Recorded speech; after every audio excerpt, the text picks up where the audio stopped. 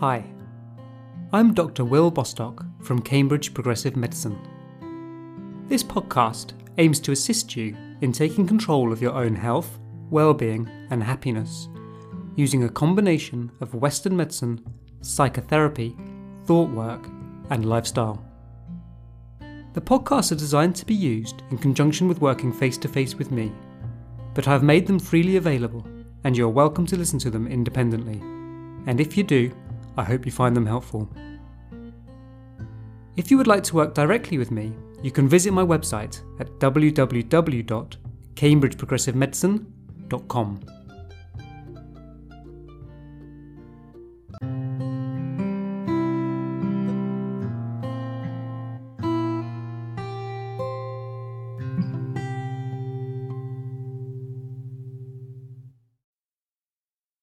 The body and the mind are not two separate things. They are intricately and absolutely related to each other. Things that we traditionally consider to be physical illnesses undoubtedly have a major impact on our state of mind, and our state of mind has an equal impact on our physical condition. Trying to separate the body and mind, thinking of some conditions as mental health conditions and others as physical health conditions, makes no sense. More to the point, it is an unhelpful way of trying to understand humans, and can sometimes stop us from being healthy. The concept of a symptom being only in your head, as though this somehow makes it less real, less serious, and less unpleasant.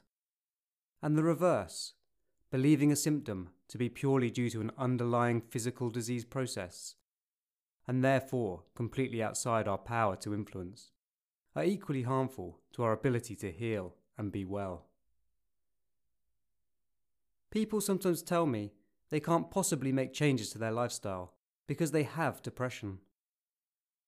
They see this as an all-consuming physical disease that negates any responsibility they have for their own state of mind and health. Conversely, people sometimes become upset when I suggest that they need to consider alternative therapies, such as meditation or relaxation, to help with a physical symptom such as pain. It's not all in my head, they say. Once again, not wanting to accept responsibility for their own health and well-being. On one occasion, a patient furiously made this statement regarding his chronic daily headache. I'm ashamed to say that I responded that it was exactly all in his head. The clue was in the name. It's a headache. As you can imagine, this went down like a lead balloon. I regret it. It was unhelpful. But my frustration highlighted a fundamental problem, the misunderstanding that contributes to so much ill health, and which I had no idea how to explain to him within the confines of a 10-minute consultation. I had no podcast to refer him to, and I didn't know how to help him with the resources that I had. My meanness was a symptom of my frustration at not being able to help. Plus, I didn't really like being shouted at when I was only trying to help. It was before I'd learnt how to manage my mind. The fact is, he was right. It wasn't all in his mind. It's never all in your mind. But conversely, it's never all in your body either. The body and mind are not two separate things. They work together in a wholly interconnected way. The body influences the mind, but equally the mind can influence the physical state of the body. Most people can readily accept that the physical conditions in their body can influence how we think and feel. That seems obvious. My favourite example is alcohol. Alcohol is a simple chemical made up of a few carbon, hydrogen and oxygen atoms. But it can massively influence the way we think, feel and behave. There is little doubt that our mental state is influenced by the physical, chemical and electrical makeup of our brains. What is less obvious is that our mental state, what we think and how we feel, has an influence on the physical state of our bodies. A great example of this is an experiment that was undertaken in rats, where scientists injected half with a happiness hormone called dopamine. Then they infected all the rats with bacteria or cancer cells. They found that the happy rats were able to clear both the infection and the cancer more effectively than the rats without the extra dopamine. This suggests that feeling happy may be able to prevent or even cure cancer. There are plenty of similar examples in day-to-day life. Thinking about food can make your mouth water, and feeling anxious can make your heart beat faster. How we think and feel has just as much impact on our physical state of health as our physical health has on our mental state. The idea that you can't think your way out of depression or think your way out of pain or illness, because these are physical conditions that thoughts have no control over, is not entirely true. Of course, it is more complex than this, and I'm not suggesting that everyone can completely cure all their illnesses just through the power of the mind. This commits the opposite error and fails to recognize the importance of the body. Humans have both a body and a mind, and both are equally important, equally responsible for our state of health and well-being. If we focus wholly on one and not the other, we will be neglecting and failing to nurture a part of ourselves. Our thoughts and feelings about ourselves, our illnesses, and the world have a far greater role to play in our state of health than traditional views of Western medicine, body, and mind give credit for. Failing to recognize this integration of the body and mind is harmful to us. It leads us to fail to take appropriate responsibility for our own well-being. I think part of the reason people become upset at the implication that their symptoms are all in the mind comes down to the issue of responsibility, and with it, blame. It is a motive because we tend to believe that the thoughts we have are, or at least should be, in our control, whilst physical processes in the body or brain are not. If then we believe a symptom, either mental or physical, is in the mind, we are responsible for it. We are to blame for it. We feel the symptom is less legitimate, that we are less deserving of sympathy and medical attention. If the symptom is due to a physical disease, we are not responsible. It's not our fault. We are strong and brave for fighting or enduring a condition that is not of our making, and we are entitled to love, sympathy, and a just giving page. This is one reason why historically there was so much stigma attached to mental illness, and why this stigma is slowly improving in modern society. We are more and more seeing mental illness as a physical disease rather than a mental one, an affliction that we are struck down with through no fault of our own. We are therefore more comfortable admitting that we are suffering from it. Unfortunately, this concept of depression and anxiety also renders us powerless to do anything about them. If we are not responsible, then we have no control. If we believe that we are unable to actively influence our own state of health, we will never take the action we need to heal and be well. By not taking responsibility, we are inadvertently depriving ourselves of the means to get better. In order to avoid the pain of responsibility, we are dooming ourselves to chronic ill health. If we want to be well, we must take responsibility for our own health, mostly because no one else is going to, because ultimately nobody else can. Only you have the power to change what you think, how you feel, and what you do. Your state of health and well-being are largely dependent on what you think, how you feel, and what you do. In starting to recognize that depression and anxiety are related to physical conditions in the body and brain, we have committed the opposite error, failing to recognize the importance of our thoughts and feelings. I am not saying we should re-stigmatize mental health. Stigma is rarely helpful. But I do think it has perhaps been destigmatized for some of the wrong reasons, and maybe in a slightly unhelpful way. Raising awareness of a condition isn't very helpful unless we also raise awareness of how to deal with it. If there is no treatment, I for one would rather not know about it. I have had 12-year-olds tell me that they are unable to go to school because they have depression and anxiety.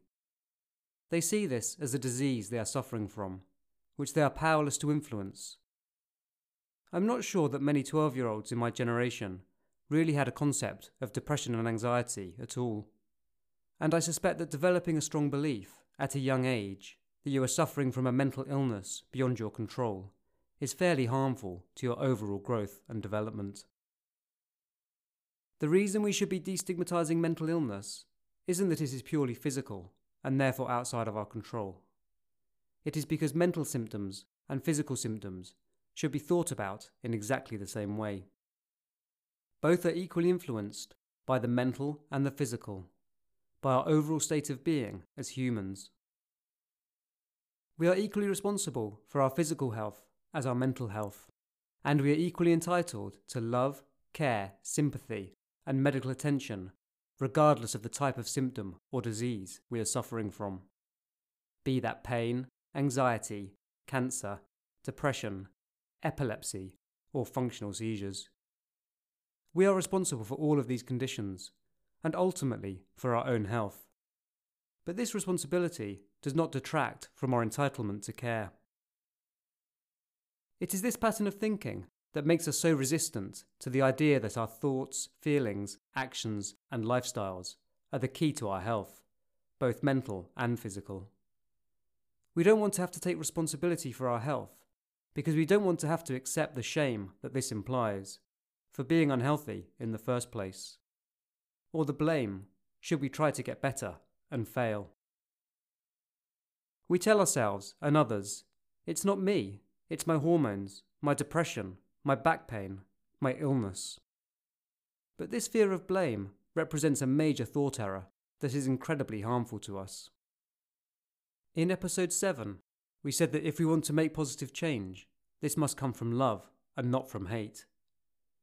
If we link responsibility to blame and shame, we will struggle to accept the responsibility. It will be too painful. We will make it mean something negative about us, and we will create endless excuses about why we are not responsible, or even why we are not unhealthy, in order to avoid the shame it causes us. But unless we accept the responsibility, we will not get better. We will never be able to change or grow. We need to learn how to take responsibility without also taking blame, to take responsibility out of love and compassion for ourselves. Let's say I'm working nights in A&E. The waiting room is packed. People are waiting hours to be seen. It's not my fault that the department is busy. I had no control over how many people walked through the doors, or how many doctors and nurses the NHS could afford to employ. But it is still my responsibility to manage the situation, to prioritise as best I can, and to treat the patients. Just because something is not my fault does not mean that it is not my responsibility. Now let's say on the next night, it's quiet, but a patient comes in with a condition I'm not very good at, or have never seen before.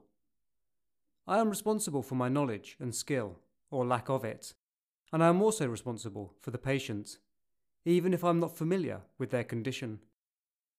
However, I'm not to blame for my lack of knowledge. There are thousands of medical problems, some of which are very rare. I am not in control of what I have or haven't seen before, or what happens to come through the door on any particular night. Just because something is my responsibility does not mean that I am to blame for it if it doesn't work out. Once we learn to conceptually separate responsibility from blame, responsibility ceases to be frightening, and instead becomes empowering. By taking responsibility for something, we gain control over it, and we can learn to master it. Taking responsibility allows us to actively seek solutions to our problems. Refusing to accept responsibility has the opposite effect. If we believe we are powerless to influence a problem, if we tell ourselves it is outside of our control, this will be a self-fulfilling prophecy. We will not act because of this belief, and the problem will not be resolved. It is outside of our control precisely because we tell ourselves that it is outside of our control. We will have given away our power and freedom by choosing to believe that we are powerless and not free. We are choosing to be helpless and hopeless, all because of a misplaced fear of blame. The first step towards better health and happiness is taking responsibility for your own health and happiness. Only once you are willing to accept this responsibility can you gain control and power. But you must do this through love and compassion, and not through shame, blame, and self-hate. You are responsible, but you are not to blame. Responsibility is good because it comes with power. It is never all in your head, but it is never all in your body either. The body and mind are not two separate things, but are intricately and inseparably related. Mental health and physical health are not two different types of problems. Both are equally influenced by physical and mental factors, and they should be thought of and addressed in exactly the same way. You are in control of your own thoughts, feelings, and actions. You get to choose what you want to think. Your thoughts create your feelings, and your thoughts and feelings determine your actions. Your thoughts, feelings, and actions are the key determinants of your health, both physical and mental. These ideas are summed up beautifully in a poem by Portia Nelson called An Autobiography in 5 Short Chapters. Your homework this week is to go and read it. I'll put a link to it on my website and Facebook page.